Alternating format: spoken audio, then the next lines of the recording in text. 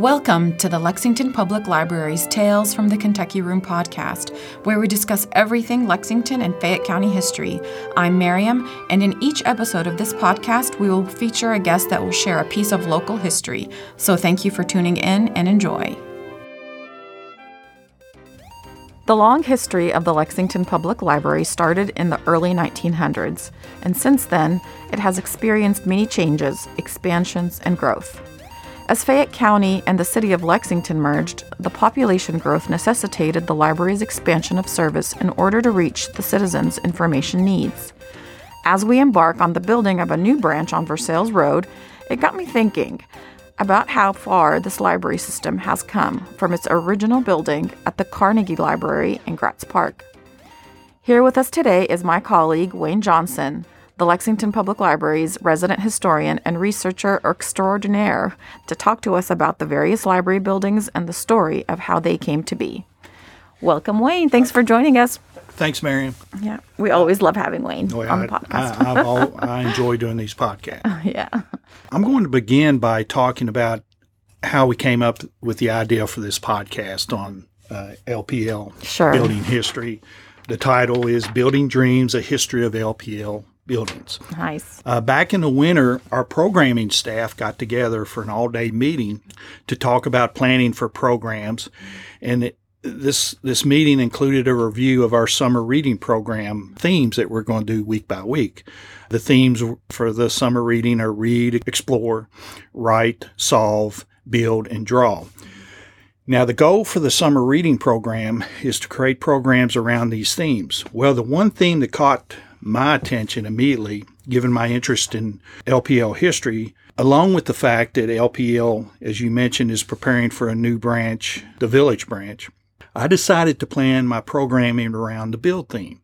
We have displays set up here in the Kentucky Room in the month of July. We're holding a scavenger hunt for the kids here in the Kentucky Room this week, July 11th through the 15th. And later on in the podcast, Miriam, you mentioned the Village branch. You'll be giving us an update on the temporary housing. And Miriam is now the assistant manager over at Village, so she knows quite a bit about as much as I can divulge. No, there's no mystery about this at all. They're not divulging to me because I don't know anything that's happening other than we moved over to Alexandria Drive. Mm-hmm. Now, since we're talking about summer reading and building history, some of the programs we had this summer, I just really get a kick out of watching the parents bring in the kids and they do these programs. The library was formed in January 1795 when some prominent citizens met, collected some money by selling subscription shares, and collected about $500. The money was sent to Philadelphia, and some 300 plus books were delivered the next year. The route of delivery of these books was over the Allegheny Mountains. Then they were placed on flatboats and sent down the Ohio River to Maysville, and then overland over the Maysville Road to Lexington. Now, the book collection was housed at the Transylvania Seminary in Gratz Park, and it was called, for the first couple years, it was called the Transylvania Library. The collection was used by the seminary students and the library subscribers. It was a subscription library. Yeah, so people actually paid a fee to use it. You actually had to pay to get the books. You had to be a subscriber. And for the first 100 years or so, that's what the library was. It was a subscription library. As many libraries were in the United States during the 19th century. Now, by an act of the Kentucky legislature on November 29, 1800, the library was incorporated under the name the Lexington Library. Previous, when it was over at the Transylvania Seminary for the first couple of years, it was called the Transylvania Library. Now, until 1866, the housing of the book collection was unstable, to say the least.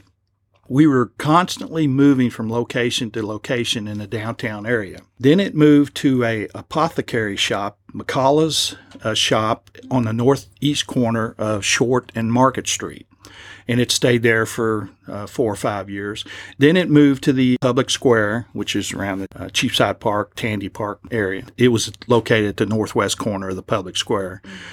And then it moved to Garen's Confectionery Shop on Mill Street between Main and Short. Interesting story about this particular shop was part of it is still in existence. Oh, okay. And years ago, when we were researching our library history for our staff development day in, I think, 2007, my wife used to like to go down to the dances at the arts dance thing on Friday nights. And, of course, I had to go too. Of course. So one night during intermission, I just told her, hey, I'm going to walk down to this shop on Mill Street and just check it out. And I walked in, and the person running the bar, or whatever it is, I just told him, I think he thought I may have been a policeman or something, because he kept looking up on there was noise being made up on the second floor, and he kept looking up there like, you better not go up there. But I just explained to him I was researching library history, and that a portion of his building used to be where the library collection was held. You were asking too many questions. I was, and I didn't dare go up to the second floor. So anyway, it was in that confectionery shop between 1819 and 1825. Later on, it moved over to the old insurance building on the north side of Main Street between Upper and Limestone Street. Now, in 1841, due to financial problems and so forth, the library was closed. Then it opened back up in 1846, and a building was found over at the northwest corner of Market and Church. It was the old Transylvania Medical College building, and the collection was housed there. Then there was a fire in 1854, so they had to move again to a downtown room, which was on Mill Street between Main and Short. And then in 1855 through 1866, we again moved our collection over to a building on North Upper across from the old courthouse. It was called Jordan's Row. That whole block was called Jordan's Row. And it wasn't really until 1866 that we got what you would consider a permanent, long-term building. We moved into the old Methodist Church building, northwest corner of Market and Church. And we stayed there until we moved to the Carnegie Library in 1905. Now, the thing to keep in mind of all these buildings is these weren't library construction buildings. They were just temporary. Buildings. Yeah, temporary holdings for our collection. And it wasn't until, and as I mentioned earlier, we were a subscription library. Yeah. Which left a lot of people out. Of course. But in 1898, as we're closing out the 19th century and getting ready to enter the 20th century, big changes were happening at the Lexington Library. It was in 1898 that a legislative act allowed second-class cities, of which Lexington was one, to form a free public library, so we could get away from the subscription library and be a free public library open to all. And also serve more people. Free to all. Now, a lease agreement between the Lexington Library Company, which was a subscription library, and the new free public library transferred the library building over there on Market and Church, their entire book collection, equipment, etc. They transferred all this property over to the Free Public Library. There was an agreement that for a 5-year period, this would be the case, and at the end of the 5 years, if the Free Public Library proved to be a success, all the property, equipment, books would be turned over to the Free Public Library. Mary Bullitt, a former Newspaper Society reporter, was named a librarian. So she was the first official librarian of the Free Public Library. Now, on April 10th, 1899, after a lot of, Miriam, you'll understand this, after a lot of moves and getting things ready, the Lexington Public Library opened as a free public library. They didn't have to transfer the collection because the collection was already over at the building, but there's still a lot of work to be done. Like I mentioned, it was still located at the old Methodist Church. At the time, funding was 3% of the school tax and 1/2 of the police fines. And there's an old story that library officials used to root for lawbreakers to get caught because it would meant mean more money for the library. Money. Oh, yeah. So during Prohibition, they probably said, "Drink up, and get caught. You'll help the library." Okay. As we enter this new century, the 20th century, we leave behind a century of a subscription library and begin our history as a free public library. And at this point, like I mentioned, we're still at the Market Street location. But in 1901, December of 1901, in probably the most important letter ever written in LPL history, at least in my research. There could have been more, but given our history, this was a very important letter. Library board chairman at the time, Charles Bronston, wrote to steel magnate Andrew Carnegie asking him for money to build a new library building. Carnegie was at the time using his fortune to give to various communities to build public libraries. The first library he donated to was in his hometown of Scotland. So Carnegie was very generous with his money, and Charles Bronston was aware of this and wrote to him, and after a few back and forth letters, Carnegie said yes and ended up donating $60,000 to Lexington for a new library. One of the stipulations of Carnegie's donation was that not only did the city have to provide a site for the library, but the city must agree to support the library with an annual amount of funds each year. And so, of course, the city said sure. So, and before we get over to the Carnegie building, I do want to mention this, since this is a children's summer reading theme topic. The library, when it was still over at the Market Street location, on May 18th, 1901, opened up a children's room. Oh. My research shows this is the first time that a room was dedicated to children. So the first children's room was in 1901. And we mentioned the funding the city had to give for the support of the library. I think when we first started out, it was $5,000 annually. And the Fayette Physical Court, which, as we discussed during our merger podcast last year, which was basically the county government, agreed to give about $1,000 per year. And as is the case today, even back then, there's a certain process when we build a new building that the board and the architects and so forth go through. So at the time, the library took bids from 6 architects for this new building in Gratz Park, which turned out to be the Carnegie Library Building. And a architect by the name of Herman, I pronounce it Rowe, R-O-W-E. Some people say it's Rao. Herman Rowe is how I pronounce it. He was selected as the architect. Rowe had designed quite a few buildings over to UK campus, and he actually designed the Opera House. So anyway, Rowe got to designing the building, and construction started. A cornerstone was buried in the northeast corner of the building foundation in Gratz Park on June 8, 1903. And it wasn't supposed to be open. This cornerstone zinc box, a.k.a. a time capsule, was buried, and it wasn't supposed to be open for 100 years. But when the library moved from Carnegie over here to Central in 1989, it was opened up. And we have all the material that was buried in the cornerstone zinc box, and we have it on display this month in the Kentucky. It's very interesting. Everybody should come by and see it. Yeah. Yeah. The zinc box, when they opened it up, got a lot of jagged edges. So whenever I handle it, I make sure to handle it very carefully because it's pretty sharp. So anyway, in June of 1905, the Carnegie Library was open and would be the main library for the next 84 years. It was 2 stories and it had a basement. It was open to all, and everyone was allowed in the library building. But there was segregation in the building. There was a room dedicated just for use by the African American community, and we can talk about more on that later. Now, with this new building, this is the first new building, new construction in LPL's history, and it was actually owned by the library. It kind of set the tone for future building construction and moves, but it would be several decades before we would actually move. Yes. But at the time, it met the needs of the community. And as with any other institution at the time, it was segregated.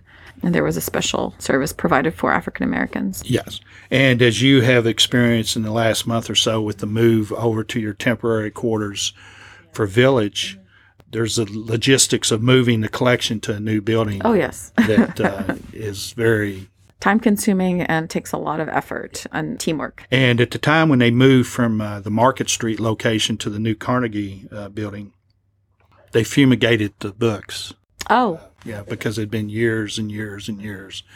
Now, Mary Bullitt did experiment a little bit after we moved into the Carnegie Building with things called the library stations in outlying sections of the city where they would set up these library stations, and each station would have like 100 fiction and nonfiction books that people wouldn't have to come down to Gratz Park to use the library. But because of finances and logistics and so forth, this only lasted for a couple years.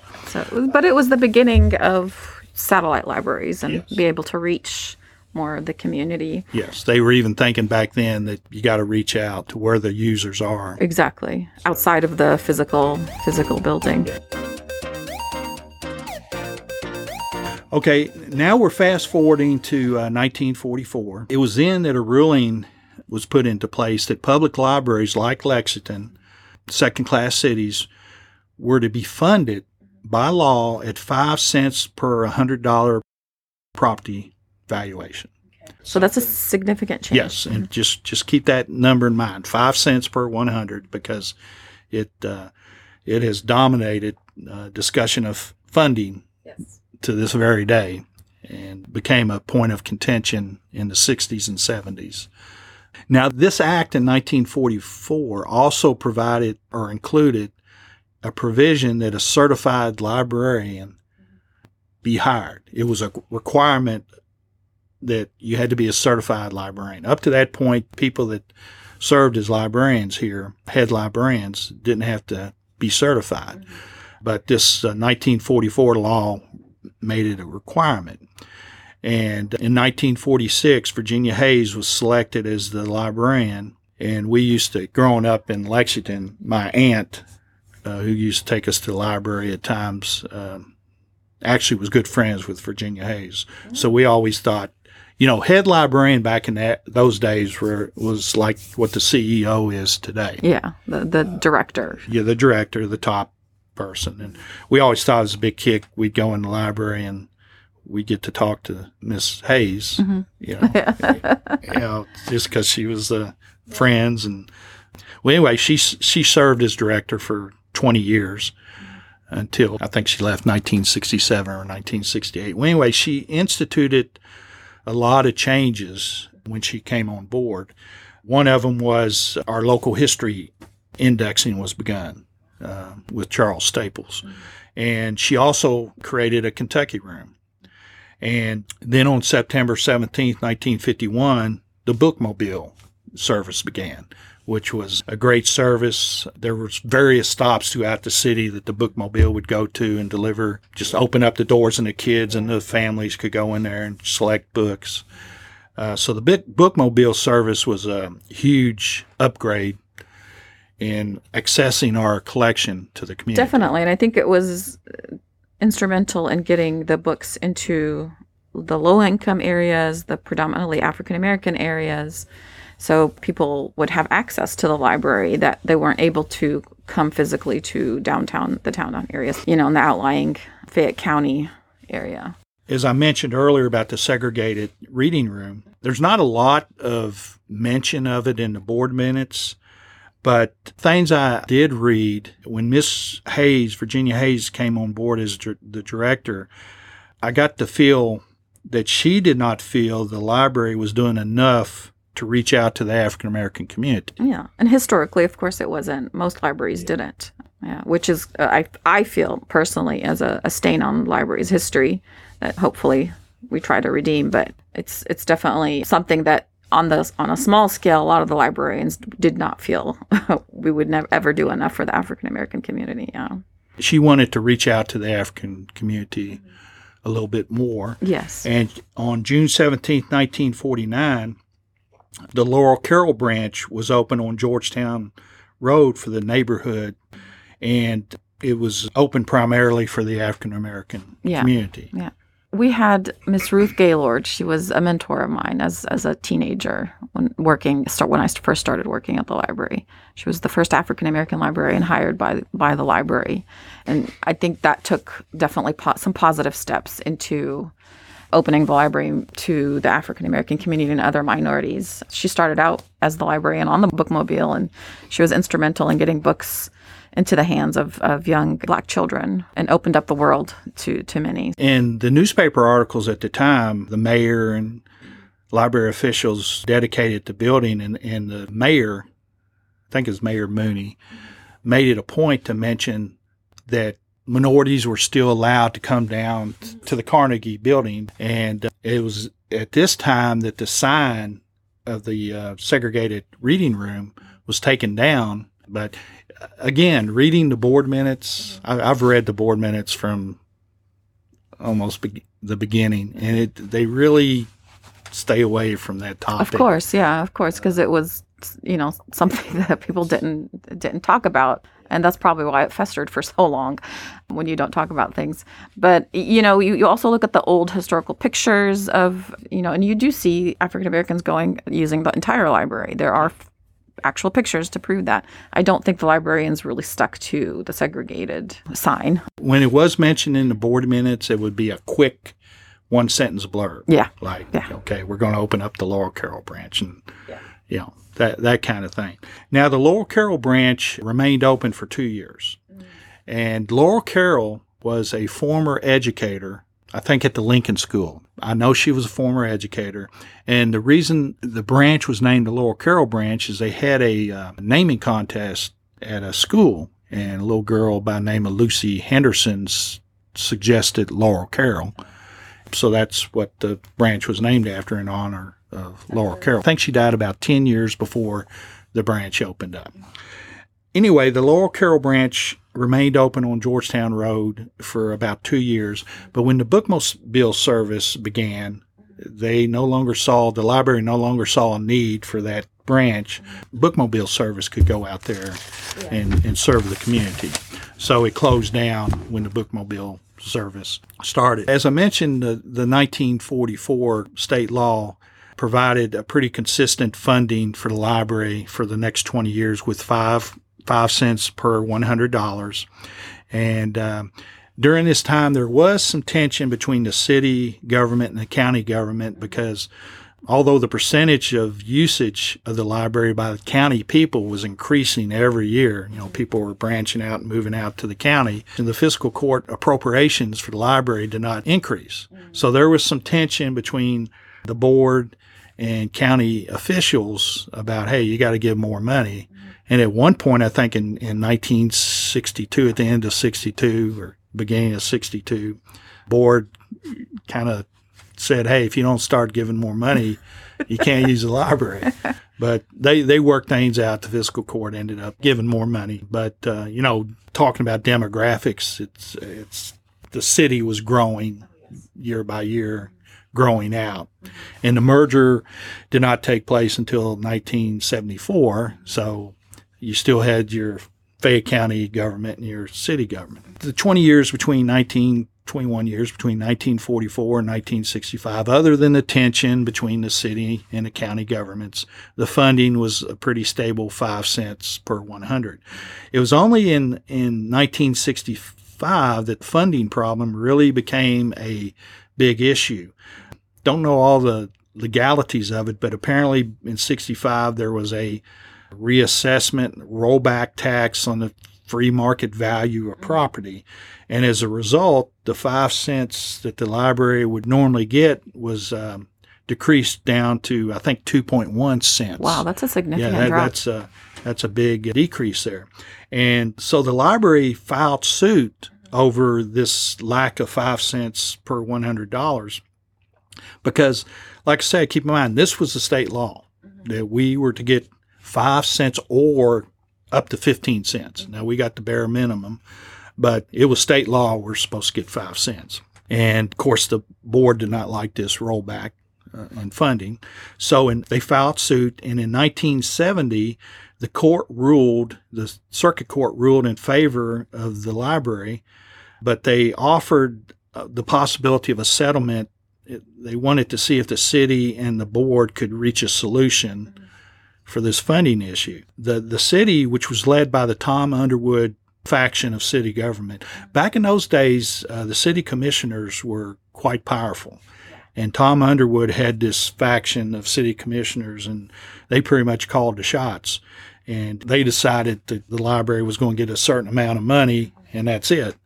And so this led to some threats of withholding of funding unless a settlement was reached. So the library board and the city did reach a settlement in the summer of 1970 that, under duress, I may add, because they were threatening to just withhold all money. And the library was real close to shutting down.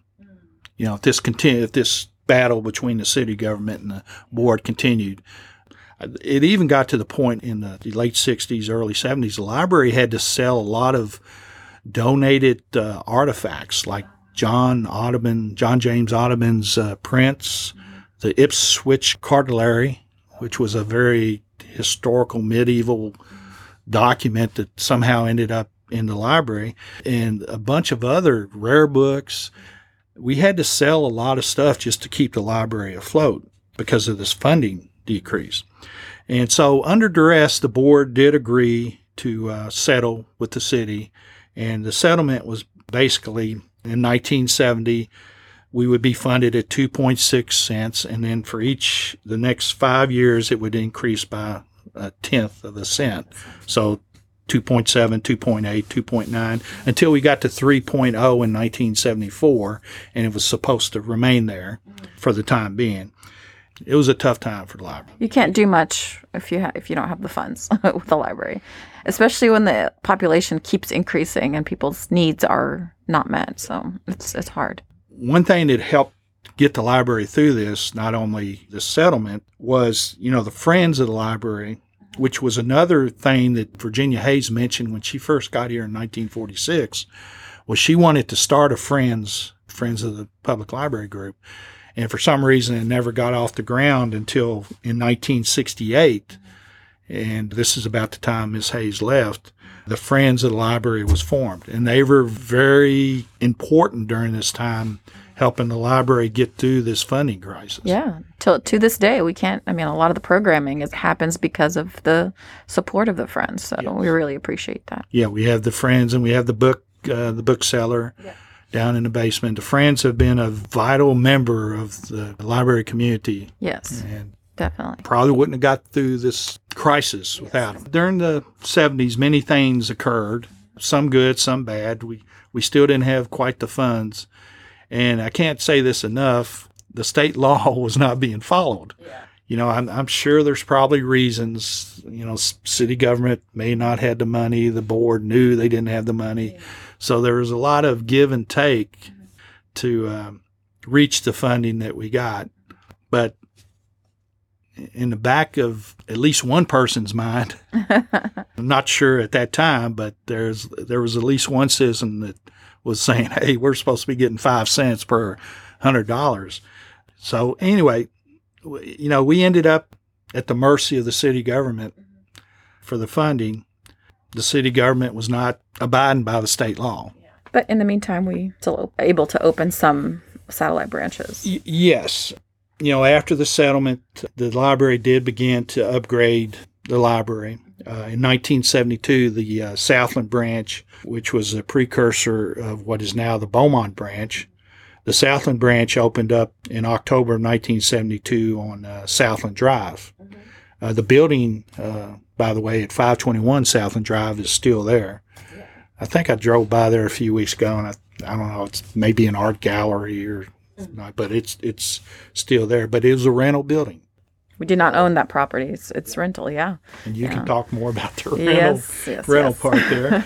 In 1976, in the first library construction since the Carnegie building was built 73 years before, the new Lansdowne branch opened up on Tates Creek Road. Which was named after? Josephine Staples Emmerich was the board chairman at the time in the 70s that the Lansdowne branch was being planned. And she died shortly before the branch opened up, and they named it in honor of her. Okay. Now, her father was Charles Staples, who actually started our Local History Index, which is a very important reference tool that we still use to this day. He was a local historian. And it was maintained by library employees. Yes. Robin Rader and Jan Marshall were very prominent in the when I got here in the early 90s. Robin was the Kentucky Room librarian, and Jan was in charge of the local history index. The Kentucky Room actually won an award years later for the local history index, and those two people played a big part in that. So, we mentioned the Lansdowne branch opening up in 1976. In March 1979, the Eastland branch, the precursor of what is now the East Side branch, opened up in a storefront over in the Eastland Shopping Center. And this was also a rental property. Yeah, these were rentals other than the Lansdowne branch. Because the library couldn't afford to buy its own property. And, you may want to comment about we're restricted. Yeah, it is rental property, of course, for the library restricts what you can do with a space. Library services changes, of course, over the years. And so you're kind of constricted to just that space. You have to get permission to knock down walls or, put up any. So, and a lot of times these spaces are very small. So while the library is appreciative of a space, and the customers are as well, it's very hard to make decisions around what your customers' needs and what kind of service you want to provide. So, of course, it's always better to own your own property and your own building and be able to design it the way that the library feels like will be, optimal in library services. So, yeah. Yeah, I know when the library, I know this through the research, not that I remember it from the day, when the library moved to Southside in 1972, they had a rental agreement with, I think, a lady who owned the property, and everything went fine for, 15 years or whatever. But when she passed away, the folks that took over the building were a little more, they wanted more money. Okay. And the library just couldn't pay it, and they wanted like a long-term agreement, and the library just couldn't, from a financial standpoint, do that. So that's the reason why the Southside branch moved to the Halloween location in 1985 to another rental, an old pick-pack store on Halloween Drive, because they couldn't reach an agreement with the new owners of the building on Southland Drive. I always get that confused. When it was on Southland Drive, it was called the Southland branch.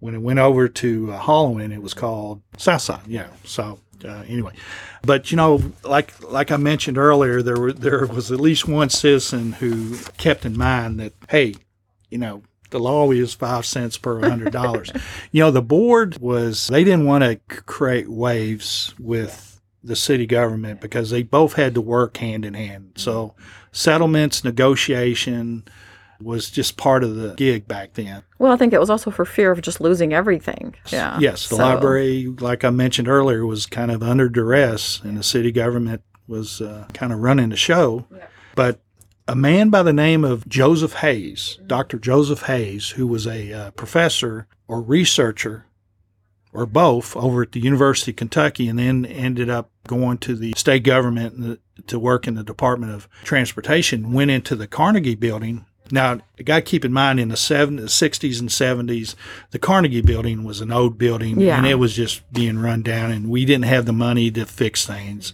Leaks, bad flooring, bad wiring, and the director at the time, Ron Steensland, would be quoted in newspaper articles that, the building's just falling apart, and we need a new building, but we don't have the money for it. And there was talk about moving at some point to the old Stewart's building, which is right next door, or was next door to where we are now, but that fell through.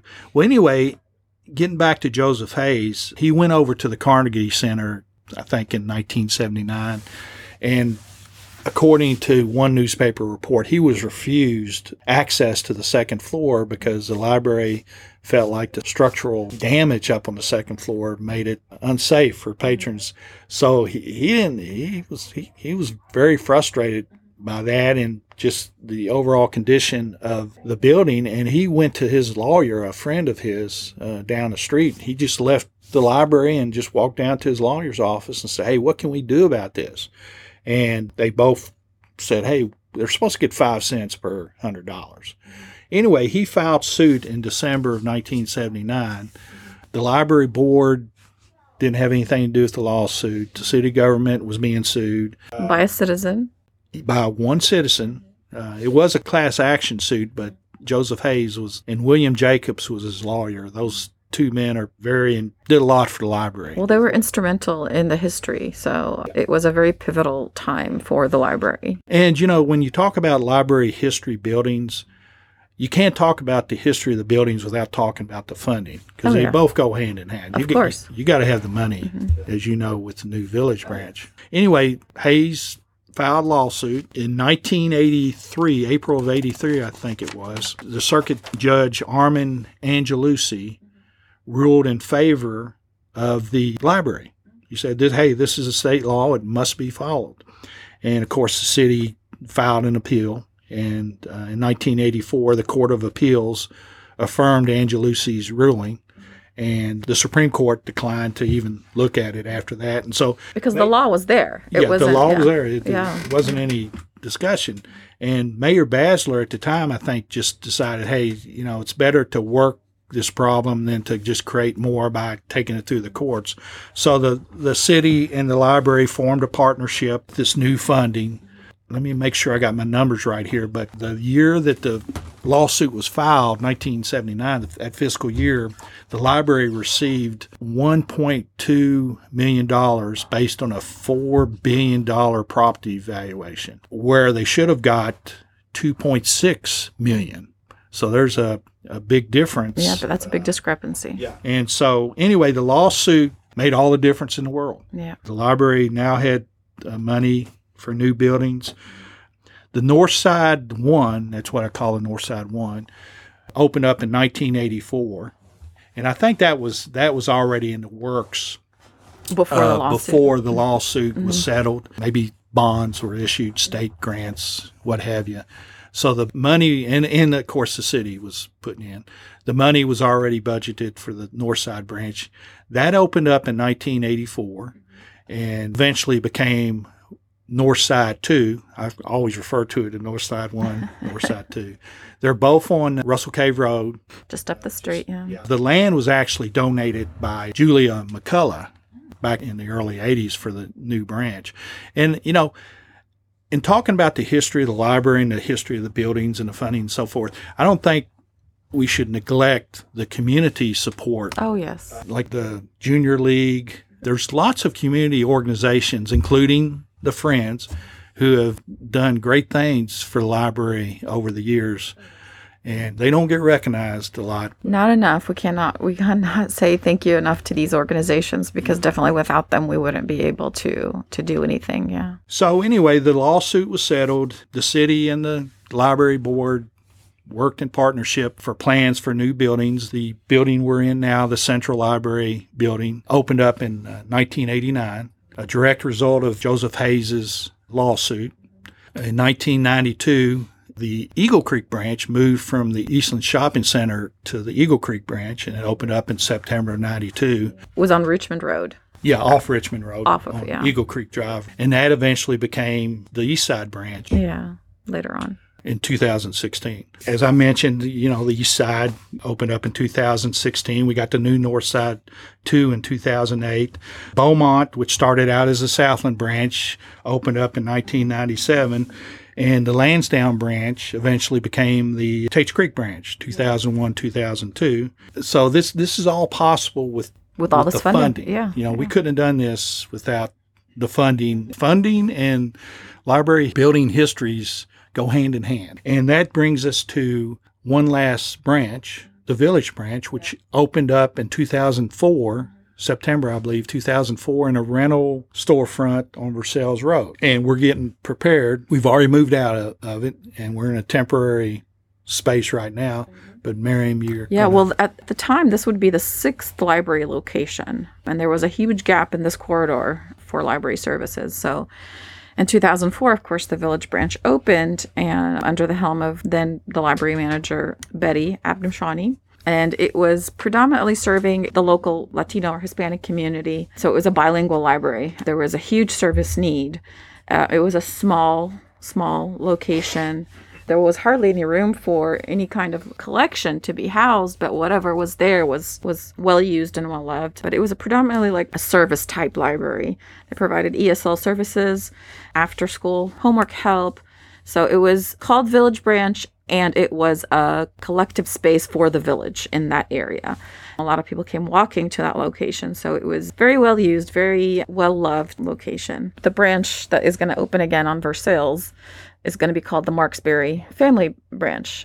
And that's another community organization that we are very, very appreciative of. Without their support, none of this would happen. Village was, like I said, a very community anchored library. We needed a new library for that community, and all the more that we were able to keep it in that space and in that exact spot. It was definitely a dream come true for a lot of the staff there and a lot of the community members. And we really appreciate the support of the Marksbury family for making that possible. I'm looking forward to the groundbreaking because historically, the library of these new buildings would have groundbreaking programs. And, researching this through the archives, you would see all these pictures of families and little kids with little shovels. Well, this is going to be different, of course, because there is actual physical. It was a rental back then. Now we actually own that whole entire property, with the exception, of course, of Save-A-Lot and the Family Dollar next door. But there's not going to be a actual literal groundbreaking. There's going to be a demolition first. We have to demolish what's there first in order to be able to build the building that we have envisioned along with the architects.